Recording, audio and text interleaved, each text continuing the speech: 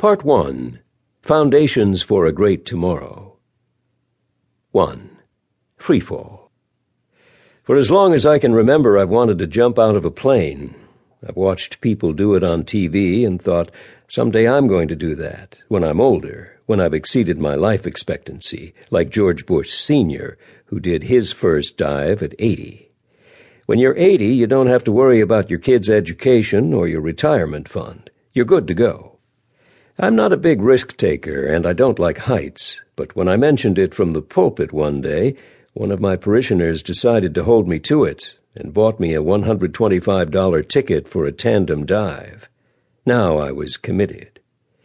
It's one thing to talk about something like that. It feels completely irresponsible to actually make the reservation and surrender your life to a knapsack at 13,000 feet. The day finally came, and 3 other guys from our church joined me.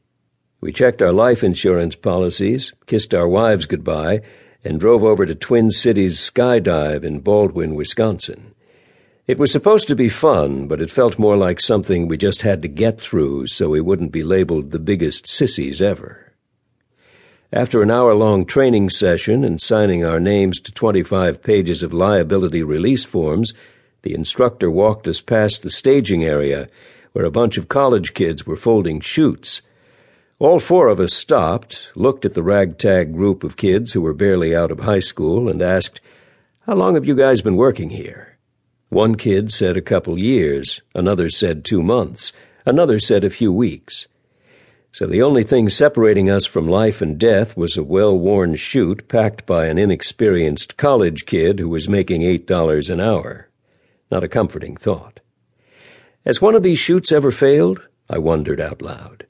A kid with about 8 piercings through his nose and ears responded, "Yeah, but that's why there's a second chute." None of us had the guts to ask if the second chute had ever failed. By now our nerves were sufficiently shot, but then we met our pilot, Rabbit. Rabbit had a long ponytail and wore a tank top, cutoffs, and no shoes. Evidently, FAA regulations didn't apply. As he climbed into the cockpit, we heard Rabbit say, "I hope I get it right this time." My friends and I were doing a tandem jump, which means you're strapped to the chest of a professional.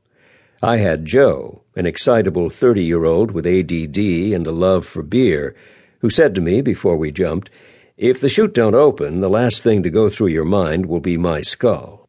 Then he added, "I've only had to use my second emergency chute 8 times. Professional skydivers are a rare breed who keep their clients off balance with a mix of sick humor and steely-eyed threats, because it's their life, too, which is your only source of comfort. There were 9 other jumpers on the plane. We climbed to about 10,000 feet, and suddenly Joe got real serious. He went through the final instructions, double-checked the chute, straps, and altimeter on his wrist, cinched me in tightly to his waist and chest, and said with a loud, stern voice, "Do not pull on anything." We climbed to 13,000 feet. The tension was building. My 3 friends gave me a nervous look. Then somebody shoved open the door, and it was game on. The cold air hit us, and we watched the first guy disappear solo out the door and shoot like a bullet toward Earth. I felt nauseous.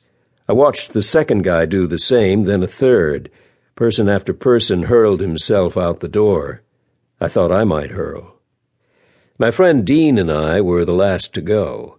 Dean is a 40-year-old executive at a Minneapolis software company and the father of 3 young girls. Watching Dean slide toward the door, give a final thumbs up, and fall toward the earth upside down was the freakiest thing I've ever seen. The speed at which he fell made him look like a tiny speck within seconds. But now it was my turn. Joe and I slid toward the door. The wind and the engine noise were deafening. We squatted down. I felt like I was insane, and my mind couldn't process what was happening. But we were warned not to fight it. Skydiving demands 100% commitment, so I surrendered myself, leaned forward, and at the count of 3, Joe and I jumped.